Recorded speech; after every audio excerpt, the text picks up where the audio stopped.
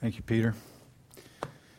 Let's turn our Bibles to Genesis chapter 39. We will read that together, and then we will consider it together. And we pray that the Lord would nourish us by it, convict us by it, and grow us through His Word. Scripture says in Genesis 39, "Now Joseph had been brought down to Egypt, and Potiphar, an officer of Pharaoh, the captain of the guard, an Egyptian, had bought him from the Ishmaelites who had brought him down there. The Lord was with Joseph, and he became a successful man, and he was in the house of his Egyptian master. His master saw that the Lord was with him, and that the Lord caused all that he did to succeed in his hands. So Joseph found favor in his sight and attended him, and he made him an overseer of his house and put him in charge of all that he had. From the time that he made him overseer in his house and over all that he had, the Lord blessed the Egyptian's house for Joseph's sake. The blessing of the Lord was on all that he had, in house and field. So he left all that he had in Joseph's charge, and because of him he had no concern about anything but the food he ate. Now Joseph was handsome in form and appearance, and after a time his master's wife cast her eyes on Joseph and said, 'Lie with me.' But he refused and said to his master's wife, 'Behold, because of me my master has no concern about anything in the house, and he has put everything that he has in my charge. He is not greater in this house than I am, nor has he kept back anything from me except you, because you are his wife. How then can I do this great wickedness and sin against God?' And as she spoke to Joseph day after day, he would not listen to her, to lie beside her or to be with her. But one day, when he went into the house to do his work, and none of the men of the house was there in the house, she caught him by his garment, saying, 'Lie with me.' But he left his garment in her hand and fled and got out of the house. And as soon as she saw that he had left his garment in her hand and had fled out of the house, she called to the men of her household and said to them, 'See, he has brought among us a Hebrew to laugh at us. He came into me to lie with me, and I cried out with a loud voice. And as soon as he heard that I lifted up my voice and cried out, he left his garment beside me and fled and got out of the house.' Then she laid up his garment by her until his master came home. And she told him the same story, saying, 'The Hebrew servant whom you have brought among us came in to me to laugh at me. But as soon as I lifted up my voice and cried, he left his garment beside me and fled out of the house.' As soon as his master heard the words that his wife spoke to him, 'This is the way your servant treated me,' his anger was kindled. And Joseph's master took him and put him into the prison, the place where the king's prisoners were confined, and he was there in prison. But the Lord was with Joseph and showed him steadfast love and gave him favor in the sight of the keeper of the prison. And the keeper of the prison put Joseph in charge of all the prisoners who were in the prison. Whatever was done there, he was the one who did it. The keeper of the prison paid no attention to anything that was in Joseph's charge because the Lord was with him. And whatever he did, the Lord made it succeed." Let us pray together. Father, we pray now that you would take the reading, especially the preaching of your word, and use it to nourish our hearts in Christ. We pray that you would convict us of sin. We pray that you would turn us to faith in Jesus Christ in any and every circumstance that we face. That we would know because of Christ, and because of Christ alone, his work for us, your grace for us, that you are indeed with us. Use this word, Lord, to make us be able to endure affliction and hardship and difficulties and trials and temptations, so that we might live for your glory no matter what we face. In Jesus' name, amen. Well, I've told you before about my dog when I was growing up. Her name will stick in your mind. Her name was Bessie Sue. I love that name. She was just a little black dog, a mixture of several, I don't know what in particular she was, but she was a great dog. And so my brother and I would often ride our bikes all throughout the neighborhood. We'd ride them through the woods, back on trails, and often Bessie Sue was right there with us. She was there. Her presence provided a comfort to us. We knew that she cared for us. She would even, on occasions, protect us from other dogs, stray dogs that were maybe in the area. I remember a time or two she got in a fight because she saw that we were threatened in some way. So she had a friendship with us. She was a comfort to us. She was protective of us. And we knew she was with us because we saw her, right? We'd be riding our bikes and we simply saw her. We knew she was with us. We knew that she was for us because of her protective behavior. And earthly relationships are similar to this as well. We know that someone is present with us because we can see them there, right? They're simply beside us maybe in our time of need or in our time of difficulty. How do you know someone is with you and for you in your difficulty?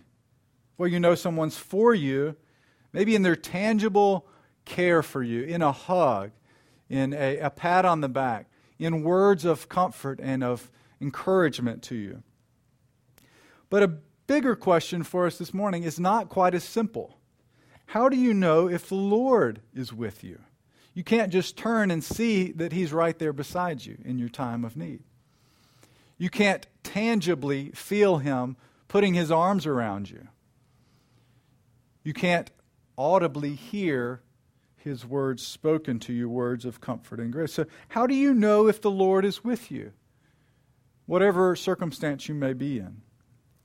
Well, this question comes to our mind as we consider Genesis chapter 39, and we see several times in this passage it is said of Joseph that the Lord was with Joseph. So in verse 2, we see that the Lord was with him. In verse 3, we see that his master saw that the Lord was with him. In verse 21, we see again, even in the midst of his imprisonment, the Lord was with Joseph. And in verse 23, we see yet again these words that the Lord was with him.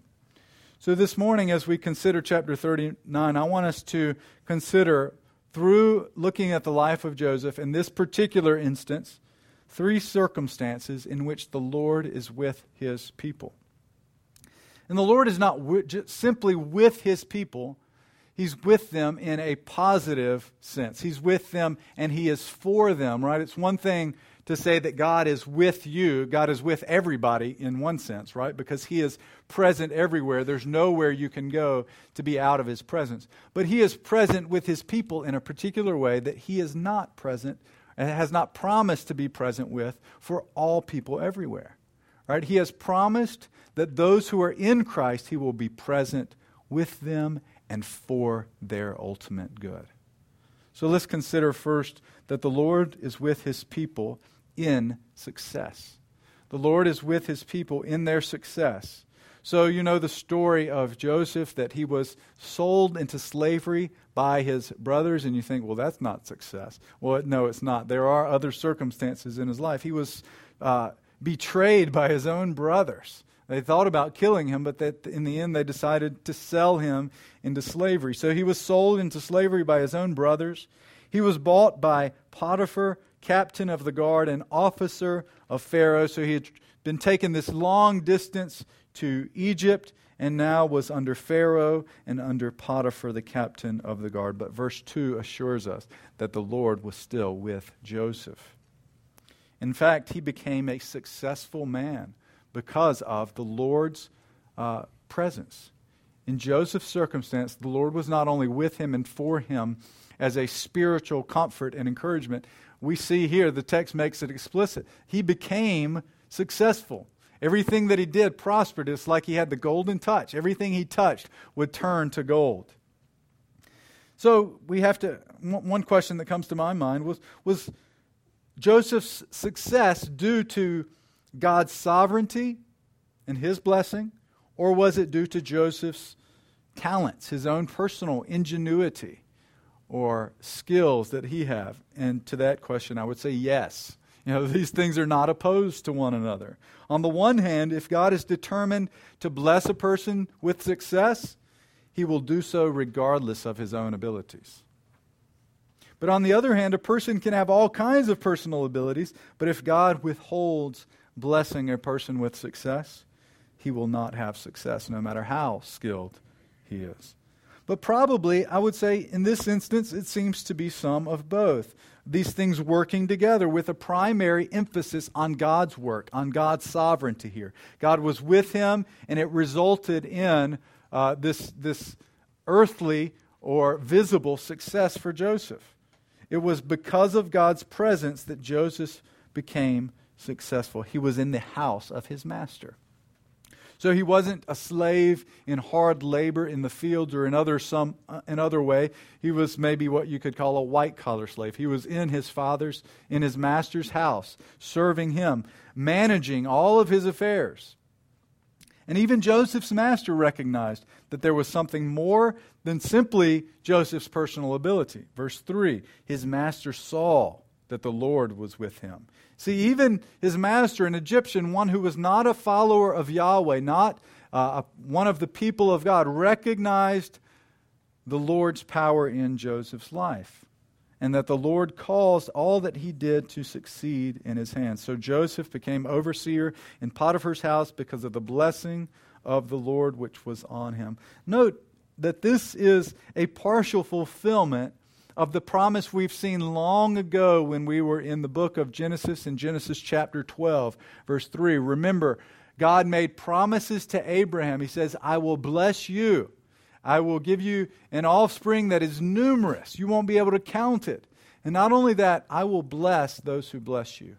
In Genesis 12:3, we read the promise of God, which says, I will bless those who bless you, and him who dishonors you I will curse, and in you all the families of the earth shall be blessed. So even here in Joseph's life, we see God continuing to keep his promises. He is being faithful to the promises he made generations ago to Abraham, Isaac, and Jacob. Now, what do we make of this? That God is present with Joseph and it results in success. Some will take this and preach this as an example of God's presence with Joseph, and they will apply it directly to our current situation, to their own personal situation. In other words, they will say, the way I know that God is with me is if I am visibly successful. If I am successful in all that I do here in my work, in my labors, in my family, in every situation, I will be successful. So there are some false preachers who preach this. This would be called a prosperity gospel. That if you belong to God, he will be present with you, and he will cause everything in your hand to prosper. If you're not being successful in some way, well then evidently it's because you've sinned in some way, or because you haven't had the right amount of faith in God. Otherwise you would be rich and healthy and wealthy. Some will actually preach it this way and apply it this way. Some will say, if God is with me, I will be wealthy, I will be healthy, and my family and kids will all be safe and secure. Have you ever had the tendency to begin thinking that way?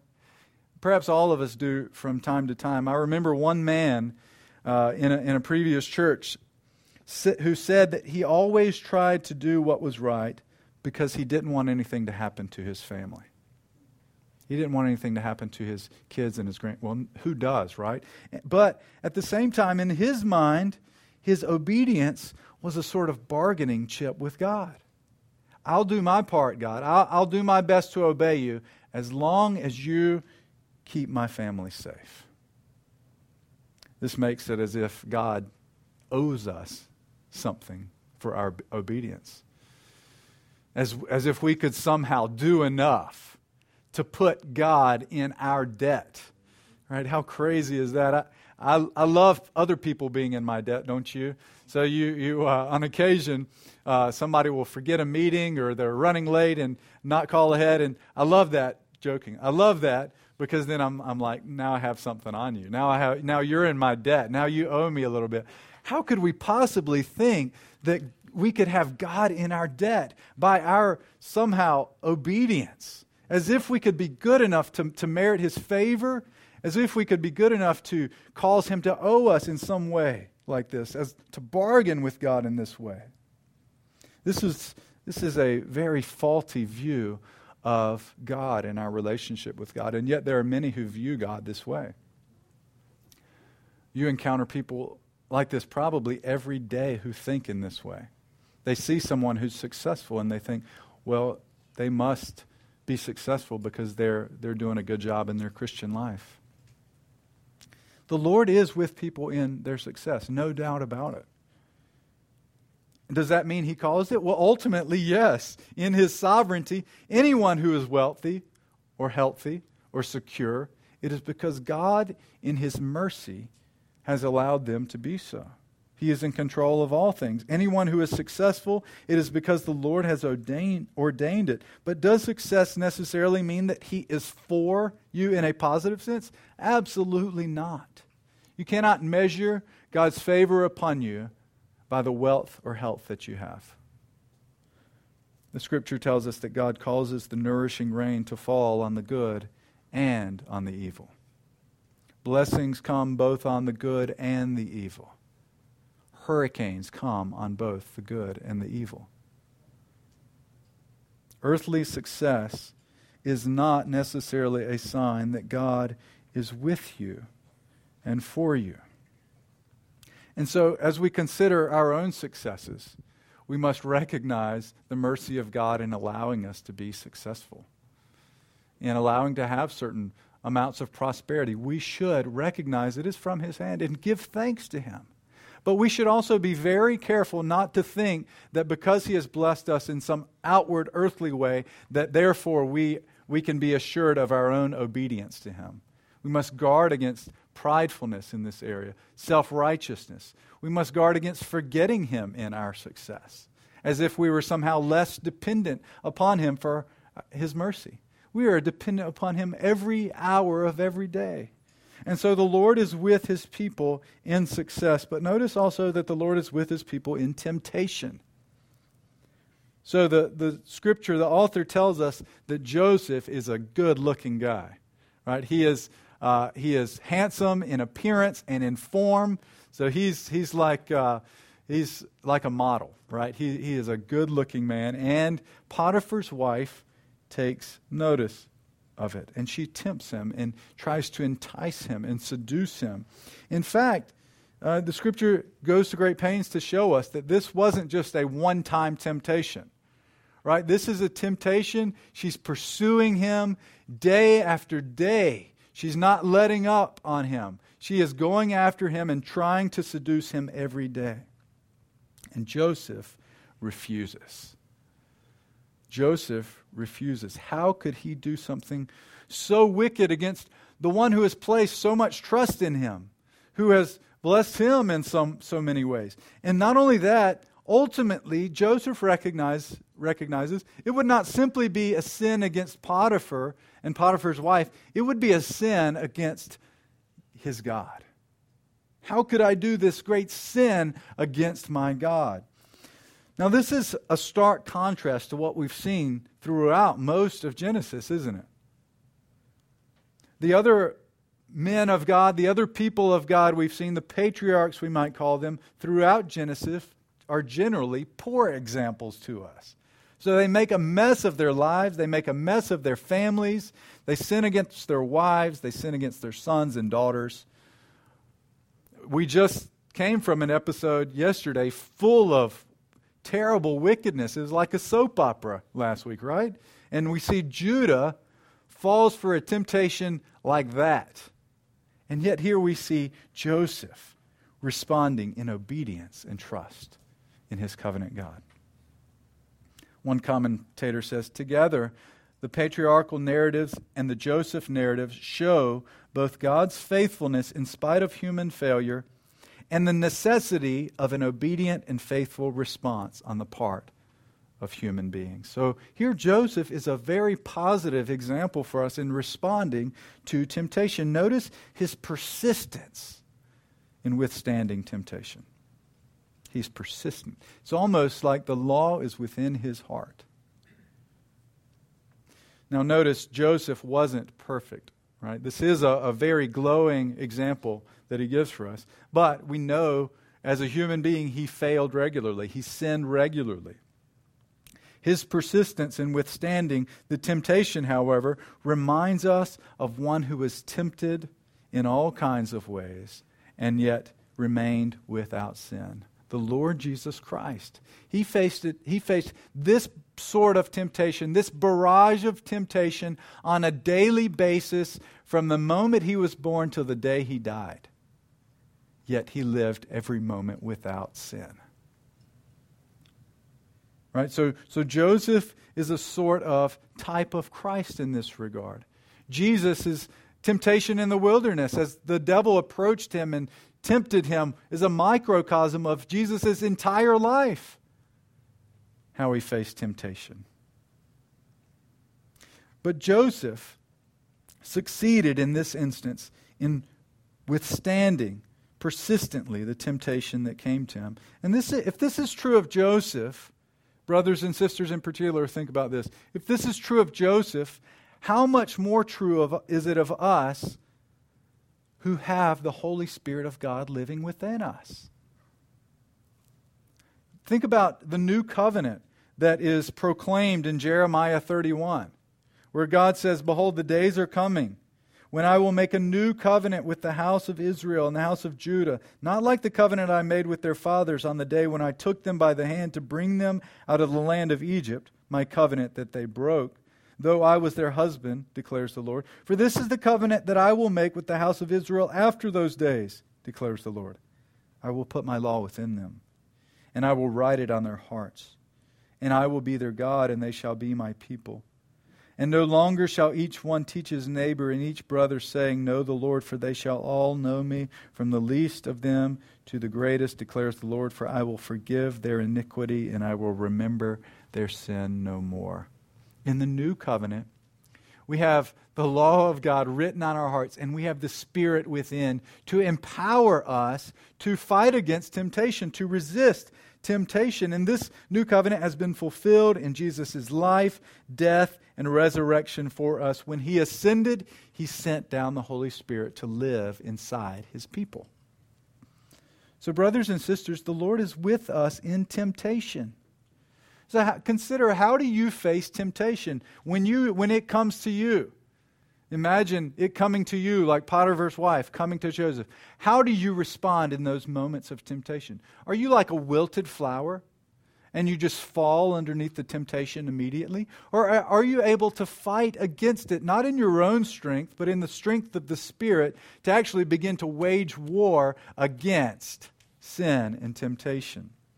When I was in high school, I wrestled, and before each match, I just had this go after it attitude. And before each match, first I was sitting down. There were a couple of wrestlers before me, but then when the guy before me was up, I got up and I walked behind the bench, and I was just pacing back and forth. I was just ready for the fight. I was ready to go. And sometimes I could look over and see the other guy and see what his attitude was. If he was, ready for a fight, or if he was kind of worried a little bit, and it geared me up. I was ready for the fight.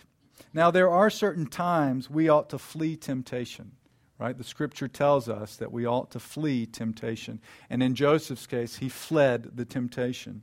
And yet there are times when temptation will assault us and we won't be able to flee. Well, in those moments, there's a sense in which we should be ready for the fight. Not like wilted, not ready to fall at any temptation.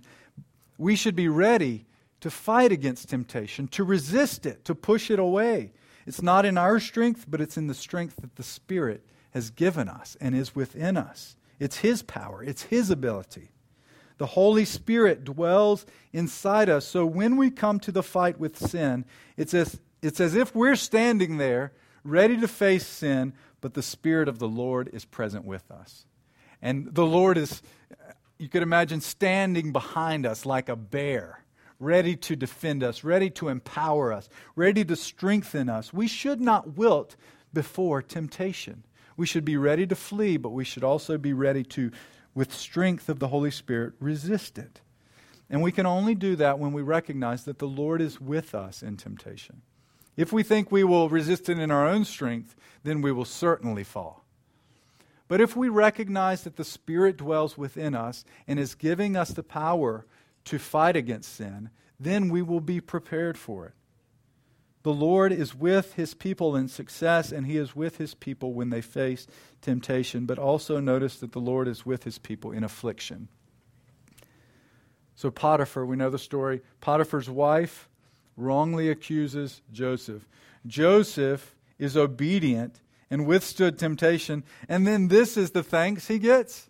Has this ever happened to you? You have tried your best to be obedient to the Lord and to live for His glory, and it seems like you can't catch a break. You've been wrongfully accused, or you face trial after trial. You know that you sin, but you are genuinely striving to serve the Lord and to please Him, and yet it seems like you just can't catch a break.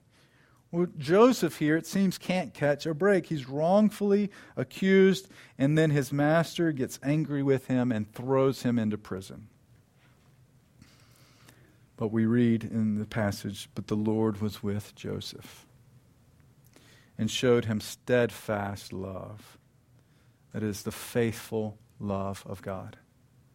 That is the favor of God. That is the enduring love of God. The Lord was with Joseph and showed him steadfast love and gave him favor. So the Lord was with Joseph.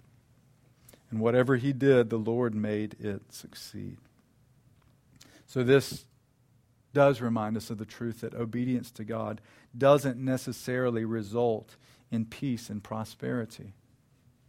God's presence doesn't necessarily result in material prosperity and good fortune. We know this by reading the rest of Scripture. We know this in the life of Job, for instance. Right? How he sought to live for God and to trust in God, and yet everything was taken away from him.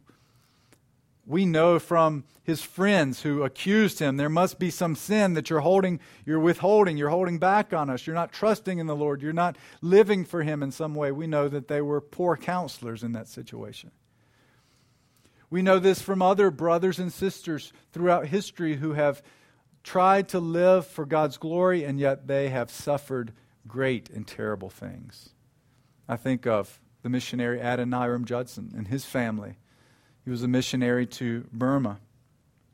And like the case with many missionaries who were in the early years trying to go to these unreached places, they experienced very little fruit. In fact, it was for several years that they didn't receive any fruit from the Lord. No one became Christians under their preaching the gospel for 6 or 7 years or something like that.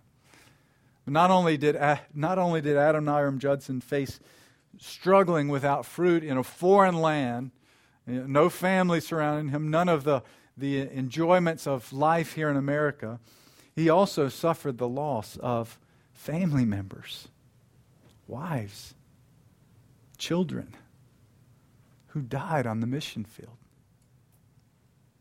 Now, are we going to say that it was because of his sin in some way? Because he was disobedient in some way when he had sacrificed his entire life to go to this other country to proclaim the good news to this people in Burma? If you read his story, if you read his journals and his biography, you'll see that sometimes he wondered if God wasn't with him anymore. He felt that real sense of being alone. And yet, at other times, he remembered the Lord had always promised to be with His people. And so we read in his journals, he says, "While therefore your tears flow, let a due proportion be tears of joy. Yet take the bitter cup with both hands and sit down to your thoughts. You will soon learn a secret, that there is sweetness at the bottom." There's sweetness at the bottom not because our circumstances necessarily will get better, not because we won't face trials or difficulties or pain or deep, deep sorrows. There's sweetness at the bottom of that bitter cup because of Christ and what He has done for us in reconciling us to God and promising the presence of God. For Jesus Himself drank the most bitter cup that there could ever be when He drank the wrath of God for sinners, for you and me. We can know that God is with us in the midst of our troubles and trials, not because of our situation, but because of the God who is faithful. How do you know if the Lord is with you in success? How do you know if the Lord's with you in your temptation? How do you know the Lord is with you in your time of despair and sorrow? Well, have you been born again by the Holy Spirit? Have you been indwelt by the Holy Spirit? Have you been regenerated? In other words, has God given you a new heart and changed you from within? Have you received the Holy Spirit through faith in Jesus Christ? See, the good news is that Jesus lived the life we should have lived, and that He died the death we deserved and rose from the dead. But you only can receive that through repenting of your sins and trusting in Him to save you. This is how we know that the Lord is with us. That He has indwelt us by His Spirit as we have repented of our sins and trusted in Jesus Christ. And then you will be able to say with the psalmist, "Where shall I go from your Spirit? Or where shall I flee from your presence?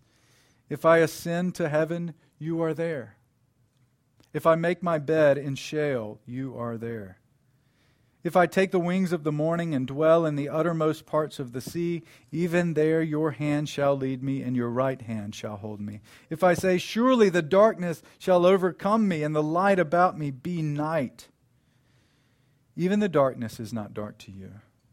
The night is bright as the day, for darkness is as light with you." So, brothers and sisters, what circumstances do you find yourself in today? Are you in success? Are you in a period of success and good fortune? Are you facing a particular temptation that has been difficult for you, has been weighing on you and assaulting you day after day? Are you in a season of affliction and facing great trials, and you're tempted to despair of all things? Well, know that if you are in Christ, the Lord is with you. And He is with you for your good. He is working even in the midst of this difficulty, even in the midst of this temptation, even in the midst of this storm. And He will never abandon you because of Christ. Let us pray together. Father, for any who are here who are not Christians, who have not turned from their sins and trusted in Christ, I pray that you would humble them before you now. That you would cause them to recognize that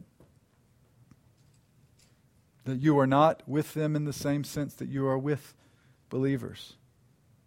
That because of their sin, they are enemies against you. And I pray that you would convict them of their sin and then show them the grace which is theirs in Christ, if they will take it, if they will receive it. I pray that you would cause each of us to respond in repentance and faith. And Father, for those of us who are believers, we pray that you would